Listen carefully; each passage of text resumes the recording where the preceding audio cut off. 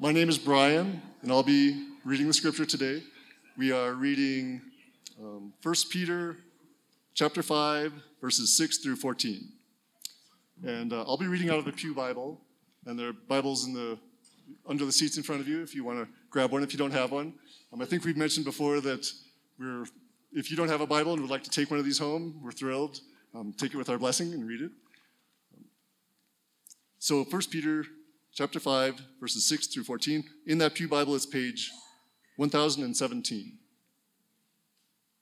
All right. Humble yourselves, therefore, under the mighty hand of God, so that at the proper time he may exalt you, casting all your anxieties on him, because he cares for you. Be sober-minded, be watchful. Your adversary, the devil, prowls around like a roaring lion, seeking someone to devour. Resist him, firm in your faith, knowing that the same kinds of suffering are being experienced by your brotherhood throughout the world. And after you have suffered a little while, the God of all grace, who has called you to his eternal glory in Christ, will himself restore, confirm, strengthen, and establish you. To him be dominion forever and ever. Amen. By Silvanus, my faithful brother, as I regard him, I have written briefly to you, exhorting and declaring that this is the true grace of God. Stand firm in it. She who is in Babylon, who is likewise chosen, sends you greetings, and so does Mark, my son. Greet one another with a kiss of love. Peace to all of you who are in Christ. Thank you, Brian. Well, good morning, Bergen Park Church. It is great to see you here. I know a number of you are going to stick around for the rock wall. I do have to let you know, I do think there is an age limit on that. And so we'll have to kind of police that. But, hey, stick around. And do support Mike. Mike, the hot dog guy from Home Depot. If you haven't seen him, guy makes some crazy hot dogs, but they're all amazing. I never thought you could get to a gourmet hot dog, but you can. You can. So stick around for that. Also, after the service today, as all of that is going on, we also have a new members class. Some of you were here last week and connected to that. You can jump in this week. It's actually a 2-week process. If you haven't signed up, don't worry. Just come on in. We're going to be meeting over here on this side of the building. Again, it's a new members class. We're just kind of talking about how we're structured, the ways that we do things, and kind of who we are and our vision for Bergen Park Church. And so we'd love to have you. Hey, today I get to introduce you to one of my favorite people. His name is Armstrong Okeo. Armstrong, will you come up? Armstrong is a brother in Christ. I met him in 2013, and it wasn't in the United States. It was in Kenya. And with him, we have planned about 3 mission trips together to Kenya, ministering to students and churches. And today I have the privilege to introduce you to him. But more than that, in September, October time period, we're looking to plan a short-term mission trip. And so I want him just to capture, just in a brief moment, a little bit about what God's doing in his ministry as he ministers in Nairobi, Kenya, to churches and more to college, high school age kids that are learning to disciple, to own their faith, and then to invest that into the community. His vision is amazing. His vision is that through the children, God will change Kenya. And it's through the heart and the love of these children that God is touching lives. And so, Armstrong, we're glad to have you here. Would you share with our good people what God is doing? It's good to see you.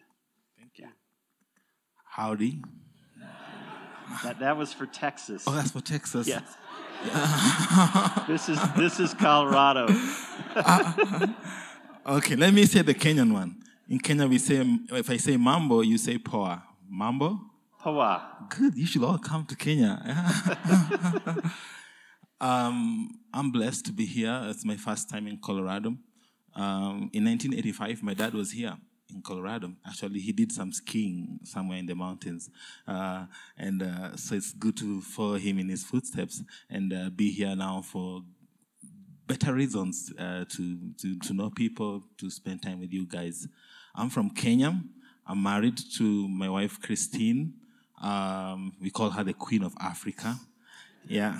I tell Kenyans, if your husband calls you queen, you're not really the queen. There was only one queen, Christine. And we have 6 children. We've been very busy. But only one is biological child, and 5 are kids we rescue from the community. For the last 10 years, I've been rescuing kids from the community that are in crisis situation, and some have grown, are into college. One is in a missionary. Some are just doing mission work with us in our ministry. I work with an organization called PACE Movement. PACE is a Greek New Testament word that means a child servant of the king. And the ministry is located, the headquarters are in Arlington, Texas. And that's where I met Jason and his wife, Melissa. And in the church, they hosted us for 10 months as we trained and went back in Kenya to launch PACE. So PACE is a missionary organization that partners with the local church, and we support the local churches in the area of missions, discipleship, and study. We recruit young people whom we send out to the partnering churches, and through the church, they're able to reach the communities. We began PACE Kenya in 2014 when we went back to Kenya with my wife, and this is our 4th year anniversary. And God has been doing amazing work. We reach schools, students in schools, high schools, elementary schools, and so far we've seen over 8,000 students come to Christ in the last 3 years. God has been working through the missionaries. So we have 18 missionaries currently that serve with me and my wife in Kenya. These are young people that are dedicated and passionate about God. One amazing thing about the missionaries that we have is that some of them are actually children and students when I began my missionaries, and we've trained them, and now they're grown up. They're in their 20s. There's one who is 28, and they're now missionaries reaching in the young people of Kenya. Kenya is a country that is, on paper, it says 81% Christian, but right now the Islamic influence has really grown in our country. And we have more people becoming Muslims. And so we want, with my wife, to reach the young children, because all the challenges we face in Kenya can only be transformed, in my opinion, through Christ.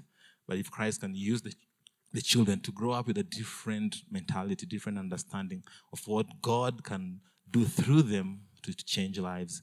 We mobilize children to do missions.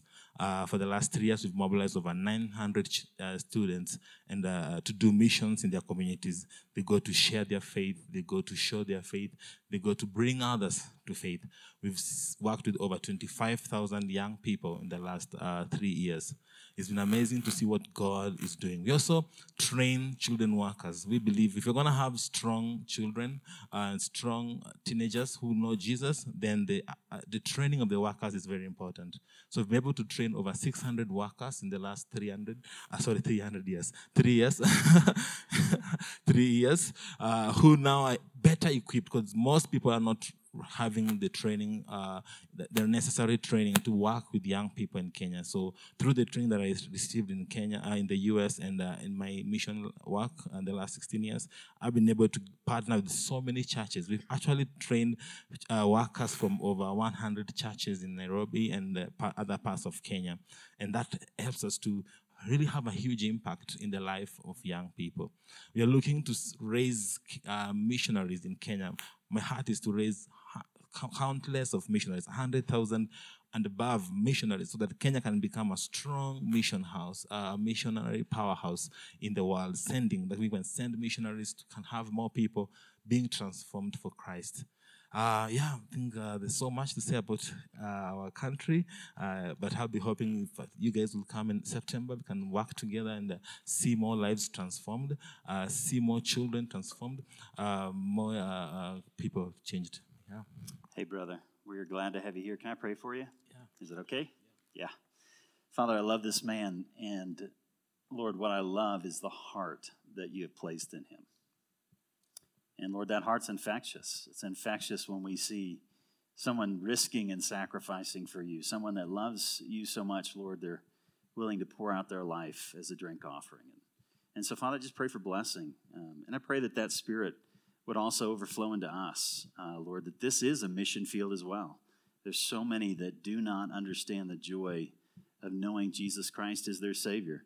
They don't know the joy of using their talents and gifts in a way that makes you magnified and causes others to see your glory. And so, Father, thank you for this man. Bless him in the work he's doing in Jesus' name. Amen. Thanks, Armstrong. Good to have you here.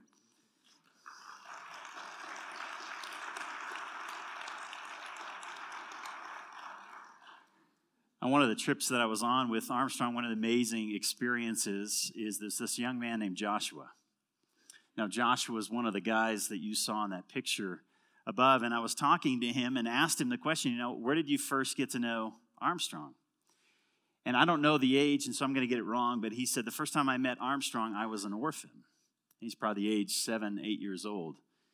And as an orphan, he had obviously no parents, but he also had no hope. He had no future. He had no direction. One of the challenges in Kenya is the unemployment rate, certainly among youth, is really, really high. I don't know, it's like 60% in Kenya. And with that comes alcoholism. So if you think the unemployment rate's at 60%, well, the alcoholism rate's around 60%. And so these kids, even if they study hard, if they do the best they can, there's no promise that the talents and the grades that they get are actually going to translate in opportunities in the future. And so to see this young man who was an orphan now have purpose in his life and going out, and we were actually at an orphanage when he was telling me the story, it all connected. And I saw how God had taken someone who had a heart for Jesus, raised them up, given them hope, and now they're going back to the same exact people and sharing that hope with others. Because see, that's what God's about. God's not about just buildings and great music and good speaking. He's about using us to be disciples of Jesus Christ. And as disciples, if Jesus is your Lord, then he's the one that we follow. He's the one that we pursue. And when we ask him, God, how do you want me to use my time? How do you want me to use the treasures you've given me? The beautiful thing is, he wants us to use our gifts and creativity to discover ways that we magnify him. It's not just in one way. Every one of us have different talents and gifts. But see, as we come together around the same vision, that our job is to reach this community with the gospel and to show them the love and the power of God. God uses us in ways, and you know what? All the challenges that you're dealing with right now, you find when you get on mission, when you get connected to what God is doing, that's when he really starts addressing the challenges in our own lives. I think sometimes we sit back and we're like, God, hey, solve this problem. Fix this issue that's going on in my life. But see, it's only when we really start to give and we get involved that God begins to address the things that we really want him to address. Because now we're on a track where he can speak to us because we're submitted to his will. And so just a little advertisement to being connected to what God is doing in the world. Hey, today, we're not going to be too long in this text today. Unfortunately, we're finishing 1 Peter. Okay, that's what I want to hear as a pastor. Yeah, thanks for doing that. Yeah. Watching you. Yeah, hey, we're finishing 1 Peter. We're going to jump just kind of quickly through this. As we've gone through 1 Peter, what he's laid out is that life presents a lot of unexpected turns. I mean, you with me on that? Life has a lot of unexpected events. And sometimes I think we try to anticipate whether what's happening is bad or good. You see something that happens in life and you think, this is a horrible thing, and yet 2 weeks later it becomes a really great thing because God uses it. Or something really great happens, and then 2 weeks later you realize, that really wasn't so great. That our vision for life and how we see things when unexpected events come, whether that's suffering or persecution in the Christian sense or just the normal flow of life where you run into obstacles that you can't overcome, that we don't often see how God could use them. And so what Peter does is he opens our eyes to look beyond ourselves and what we need and to ask the question, how is God at work? And that in my struggles in life, God isn't using these things to crush me. Rather, what God wants to do is to take all those challenges that we face and to use them to refine us. To actually, if you could say, to purify the joy in my life so that my joy isn't driven by me. Joy's the one thing, if you chase after it, it's like a rabbit. You'll never catch it. Do you know that? The one thing you will never catch is joy. Joy always comes in the pursuit of something else. And in the pursuit of God, God wants to fill us with joy. But as you go through challenges, you may say, how is this event in any way joyful? And how could God use what's going on in my life in a way that strengthens me instead of crushes me? Well, that's what this text is getting into. And so today, just quickly, we're going to kind of look on three things. The first thing we're going to pick up is there's a quality that all of us need to carry. That as we go through life's unexpected events, hardships, grief, pain, sorrow, obstacles, that there is a quality, a character quality he wants us to carry. But second, there's a danger that we need to avoid. And then finally, there's a promise that we need to embrace. So he says a character quality we have to carry, a danger to avoid, and then finally a promise to embrace. I think one of the challenges we face when the unexpected comes is that we turn to ourselves. I think we assume, sometimes people ask us questions even, and you assume you're supposed to have the answer. I mean, are you like that? Somebody asks you a question, and you think, okay, I need to respond. And I think when suffering and hardship comes, we often turn internal, and we think, I've got the answer. But what Peter's telling us is when we find ourselves in a place of weakness, it's to remind us that's where we honestly are always. We're always in a place of weakness because we weren't created to be strong. We were created to submit to the glory of God. We're created to be with God. I think our universe is constantly reminding us just how weak we are. Life is constantly showing you how fragile we are, but our culture wants to convince us of the opposite. While creation is showing us our brokenness, our culture says, hey, you're big enough, you're strong enough, you've got what it takes. But when you look at life and the challenges of life, life's constantly saying, hey, you don't have enough.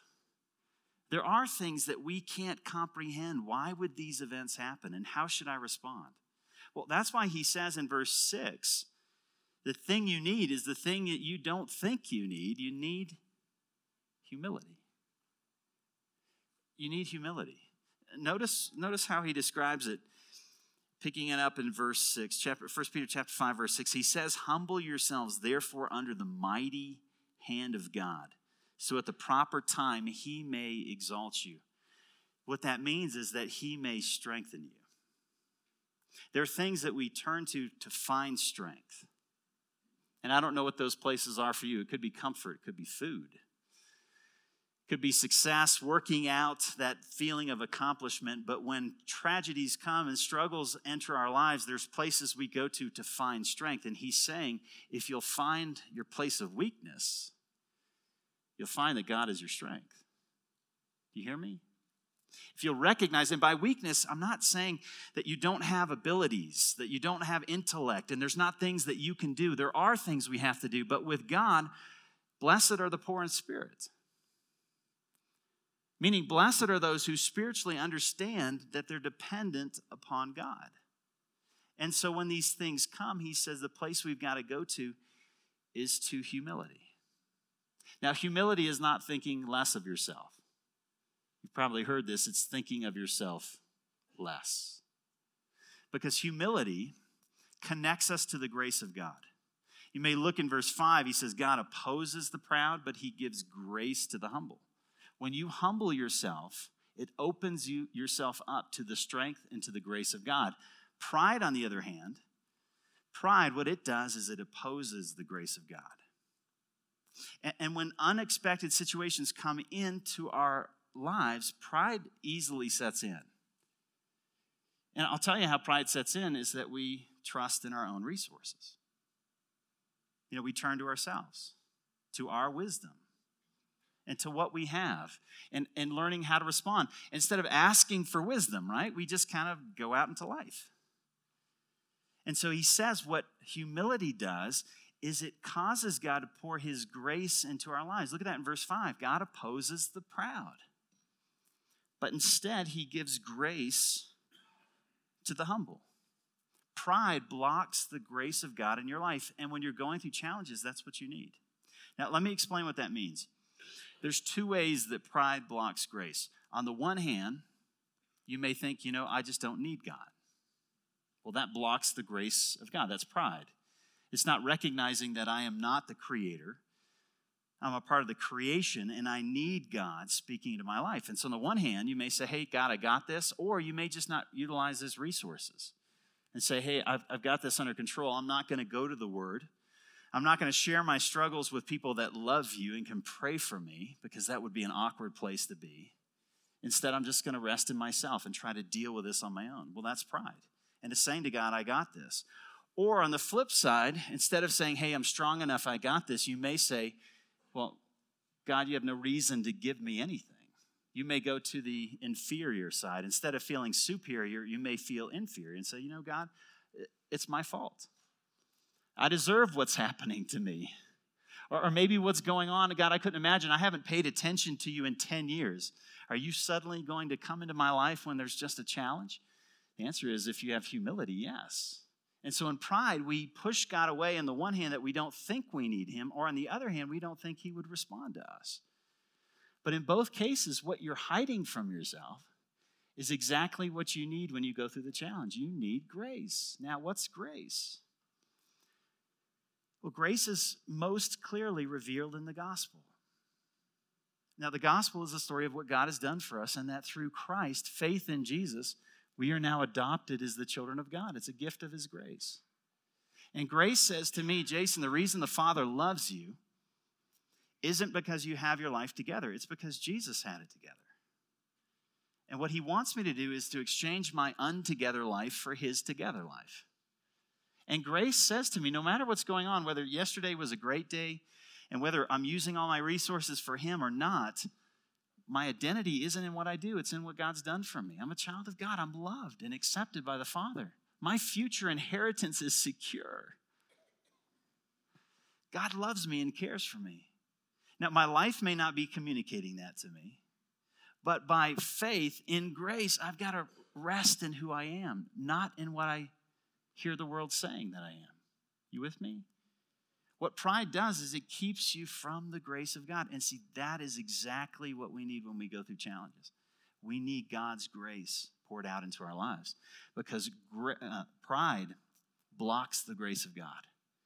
That's what he's teaching us. Pride blocks the grace of God. But second, pride leads to anxiety. You may not realize this, but the reason we become anxious is because we're trusting in our own wisdom. We think we can see.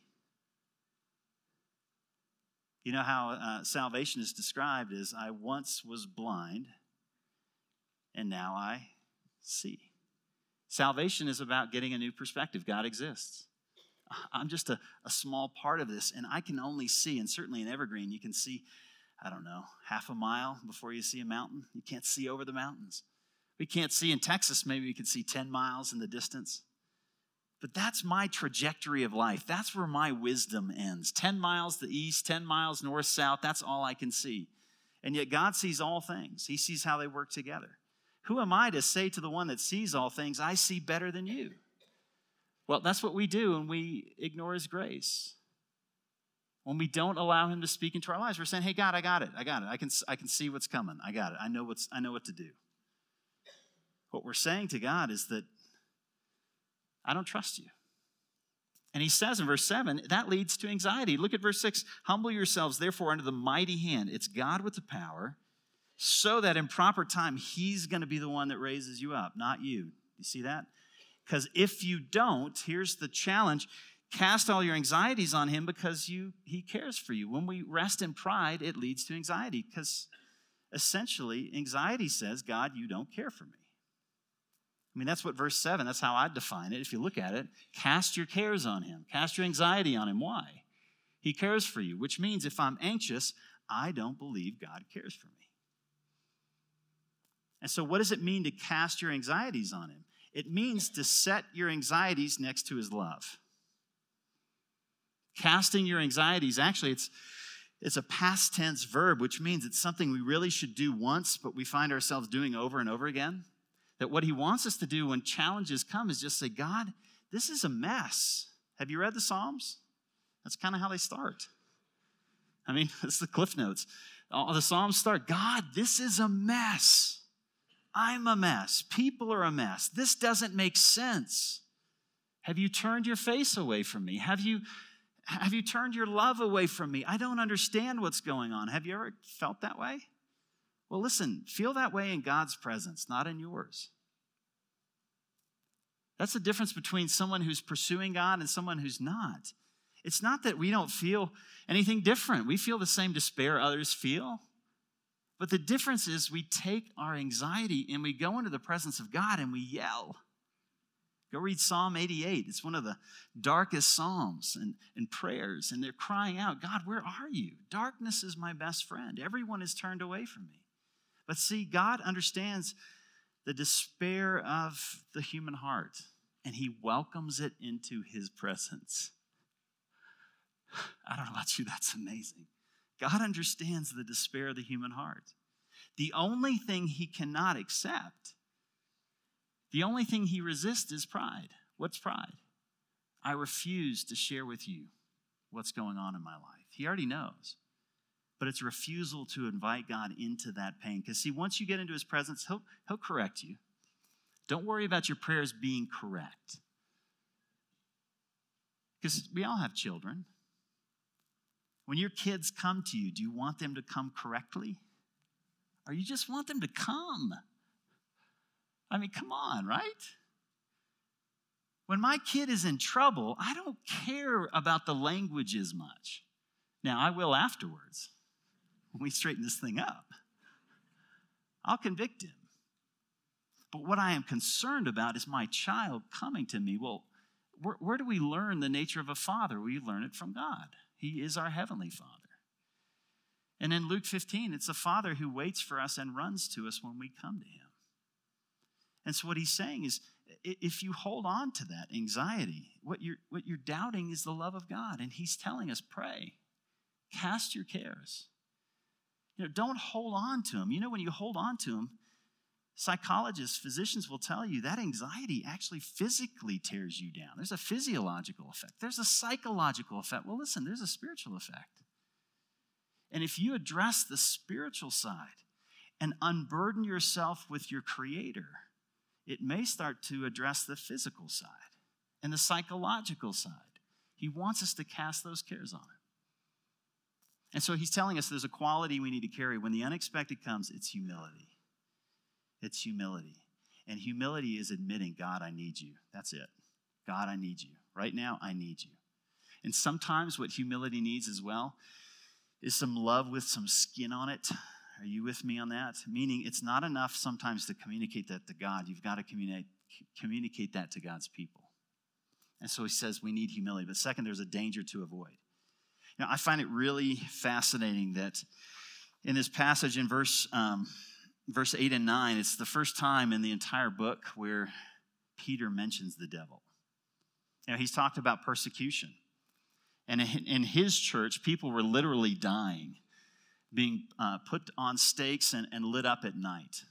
They were being set out, and wild animals were ripping them apart. And yet he doesn't throw the devil in to describe those events. When he describes the devil, he brings him in when he's dealing with my pride and my anxiety. You see that? When does he bring the devil in? When he's talking about the pride that I struggle with and the anxiety that I feel. Why? I think what he's saying is pride and anxiety open you up to the influence of the demonic. You with me on that? So look at verse 8. Be sober-minded and watchful. Your adversary, the devil, prowls around like a lion, seeking someone to devour. What's our response? Resist him, firm in the faith, meaning firm in what you believe, firm in that God cares for me. Anxiety, reason I become anxious, I don't believe God cares. What does it mean to resist the devil? It means to stand in the fact that God cares for me. Because the power of the demonic is not in the Exorcist movies. It's not up at the Stanley Motel. I checked that out. Didn't see it there. That's where we love to go, the things that creak. The power of the demonic, Jesus is pretty clear. It's in the power of the lie. Do you know that? You don't need to fear the things that creak at night. But the reason things creak at night is the power of the lie. He says the devil is the father of lies. He's the accuser of the brothers. Well, what happens when you go through unexpected events? I believe a lot of lies. At least I do.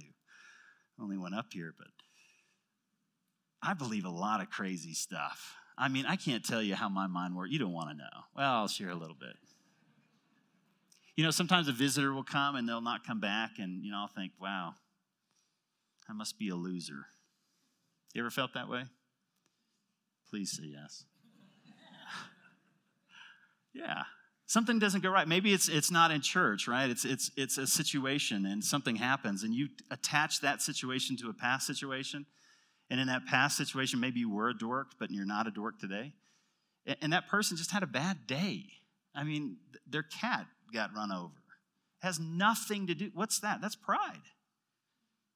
Right? It's pride. I think that this person's rejecting me, which means I'm thinking about me. When you do that, that's a lie, and it allows a foothold, meaning that you've now believed something that you're acting on. What do you need? The truth shall set you. You guys already know it. Right. There's something we need to avoid. What we need to avoid is pride, anxiety. And what that means is submitting to God. And when those thoughts come in saying, God, would you speak truth? Sometimes we have to often get into his word.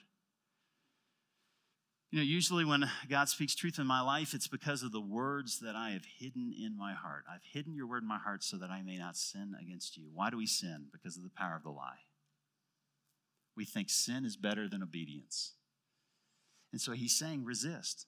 Now he says resist by standing firm in what? In the faith.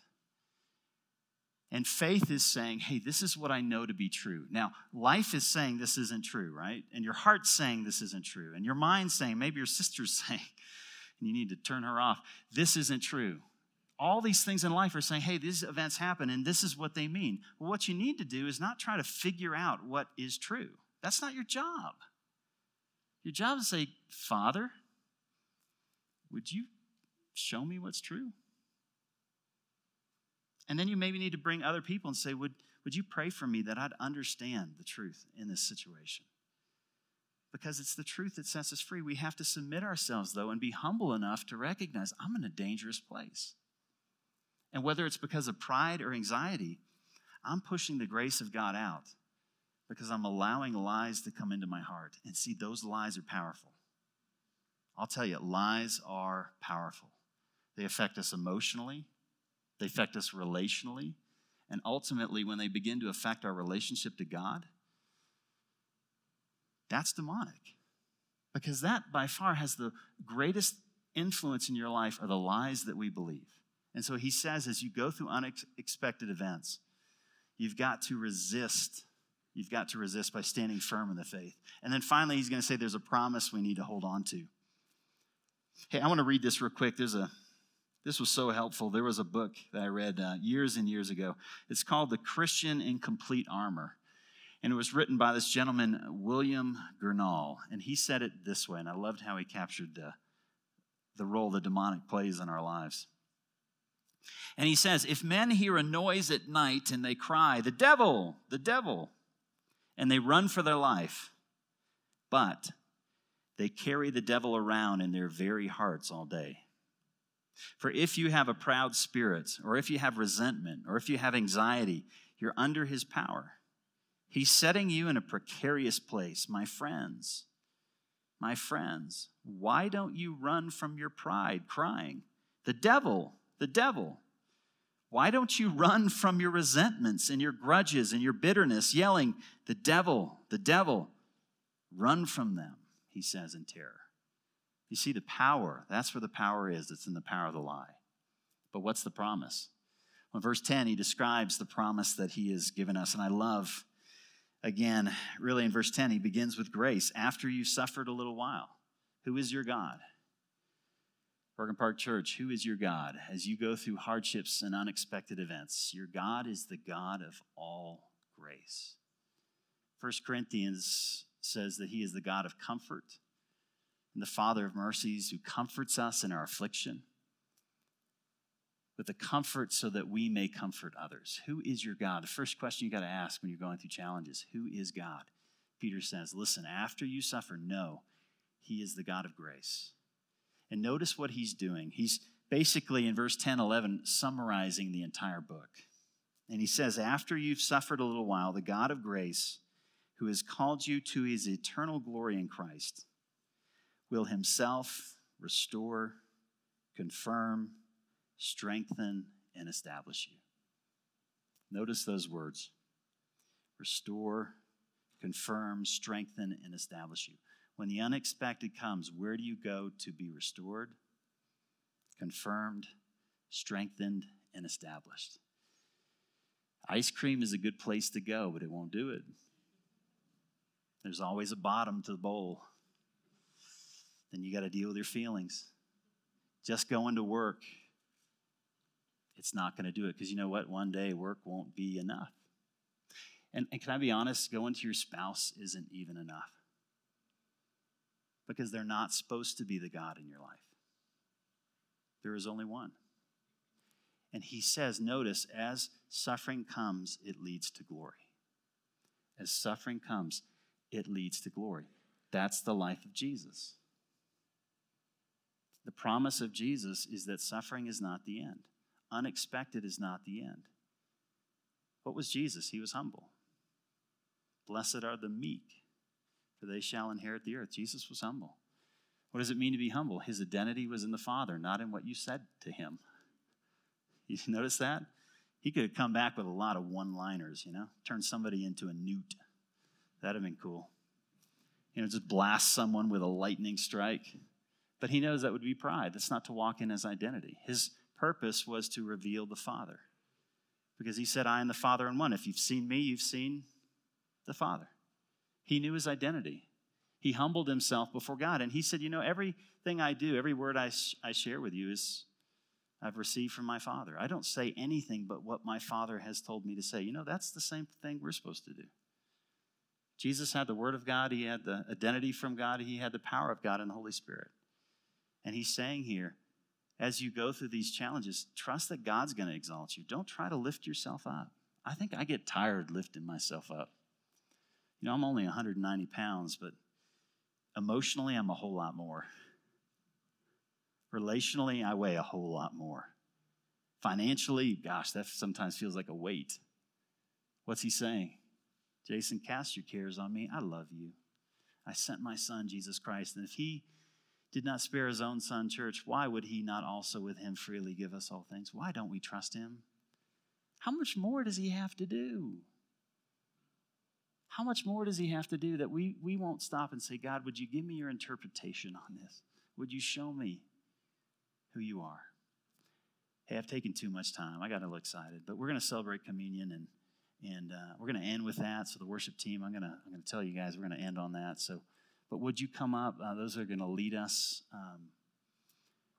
Those are going to serve us communion. And let me say to you, this communion table is open to you if you've received Jesus Christ as your Lord and Savior. If you desire to be a disciple, a follower of Jesus, however that has worked out, the table's open. But I got to share something. When we approach our Heavenly Father, He wants us to come as His children, but He wants us to come in humility. Now, what does that mean? It means that we have to come admitting that we need Him. That's all it means. It means that we come admitting that we need Him, that we need His forgiveness. And so some of you today may have something you hold against someone else. And Scripture says, hey, don't come to the table until you ask for forgiveness, or you go to your brother. Maybe that's where you are. And for others of us, as we've spoken today, there may be things on your heart that are just pressing and challenges that you're facing. And what I'd encourage you to do is just stay where you are and lift them up and say, Father, I don't know what to do about this. I don't feel like I have the wisdom, the energy, the strength. I don't even want to address it. But Lord, I'm going to cast my cares on you because I know you care for me. And would you set your cares alongside the love of God and allow the lesser of the two to fall? And by faith say, Father, this is where I want to stand. Are you with me? And so as we share communion today, take your time. What we're going to do is when you are ready, there are places to go. Gerda is in the back. If you do not want to get up, you can raise your hand and she will see you, right, Gerda, and come to you. Or you can come down to the front and meet one of us here. Hey, let's celebrate together what God has done.